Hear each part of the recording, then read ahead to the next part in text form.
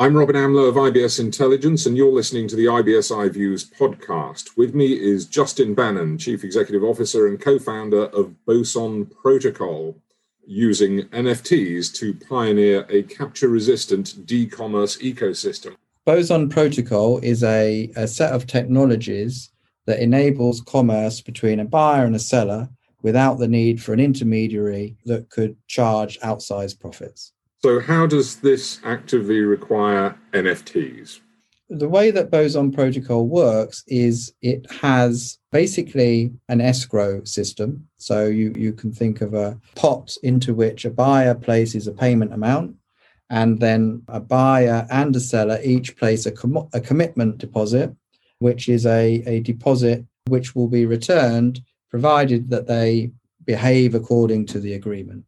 And this is quite a common sort of transaction format. There's nothing massively new about that. But often what's required, usually what's required, is for some sort of human or intermediary to manage and oversee the distribution of those deposits from the escrow. In the case of Boson Protocol, we use a novel piece of game theory, which therefore automates the distribution of these deposits and in an automatic way coordinates this commercial transaction and incentivizes both parties to go through with the transaction and behave fairly. All of that is encoded within an NFT, a non-fungible token on the Ethereum blockchain. Now, the non-fungible token is a hot topic at the moment, not least, in fact, because of the funding that you raised, $25.8 million in a public token sale. One of the first, I believe. We got a huge amount of support, which is kind of really enabling us to build out not only the protocol, but a whole suite of products. Essentially, on the NFT front, the current use case for NFTs is as a sort of a static digital object. So things like art and baseball cards and things like that. However, of course, much like real world objects don't always need to be static. Sometimes they have structure and state. And our NFTs have exactly that. They have structure and state. So you can think of our NFTs as a bit more like, those sort of labyrinth maze games, little wooden games with a ball that you find on coffee tables. Our NFTs are encoded with a game which changes state depending on the actions of the buyer and the seller. And so, we're what's known as a stateful NFT that can be programmed to execute.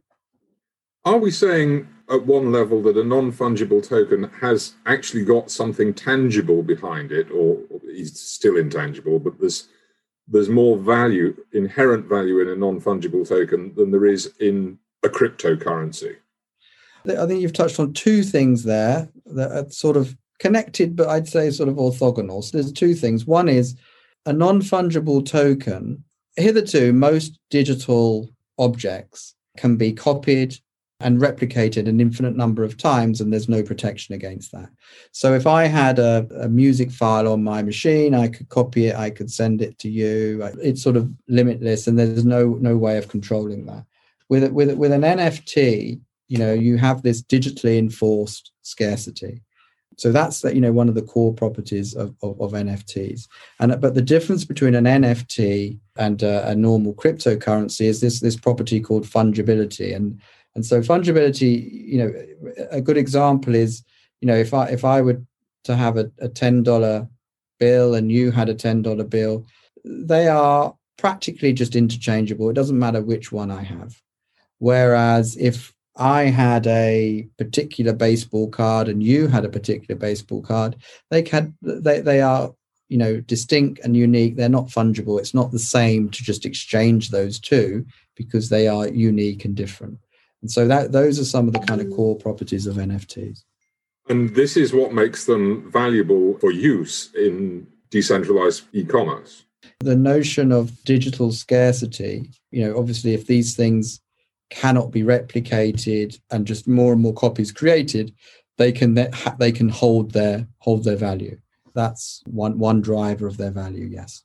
The other is their permanence, if you like. Previously, for example, a good example is if you were to buy some sort of digital item within a proprietary game or a non-blockchain sort of game, and that game were to decide that they're going to take that item off of you, or they decided they were going to close the game, then no matter how much you paid for that item, you would lose that asset. It's not truly yours.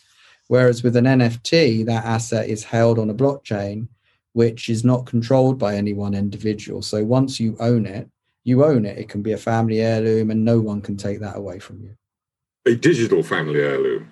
A digital family heirloom, yes. I think you will find that there are the first generation of a lot of these digital assets that are being created now will go forward as hugely valuable digital family heirlooms, and it will have huge value 10, 15, 20 years from now. Which is one interesting aspect of a future that I was going to ask you more broadly. How do you see this evolving in the future? You've covered that. Are there any other salient points that spring to mind? Yes, I think what we're seeing is a sort of a battle between the open and proprietary worlds, open and proprietary commerce and economies. And if you look at what's happened with our current digital platforms such as Facebook and Google and Apple, they are completely proprietary, completely extractionary, and very much controlled by these tech giants. What NFTs, blockchains, and these sort of blockchain-enabled metaverses and online worlds enable is a world that's resistant to ownership and capture by proprietary entities. You can think of it as, having systems that have been locked open deliberately to prevent their capture by these sort of centralized entities that would control and extract. Justin Bannon, Chief Executive Officer of Boson Protocol, thank you very much.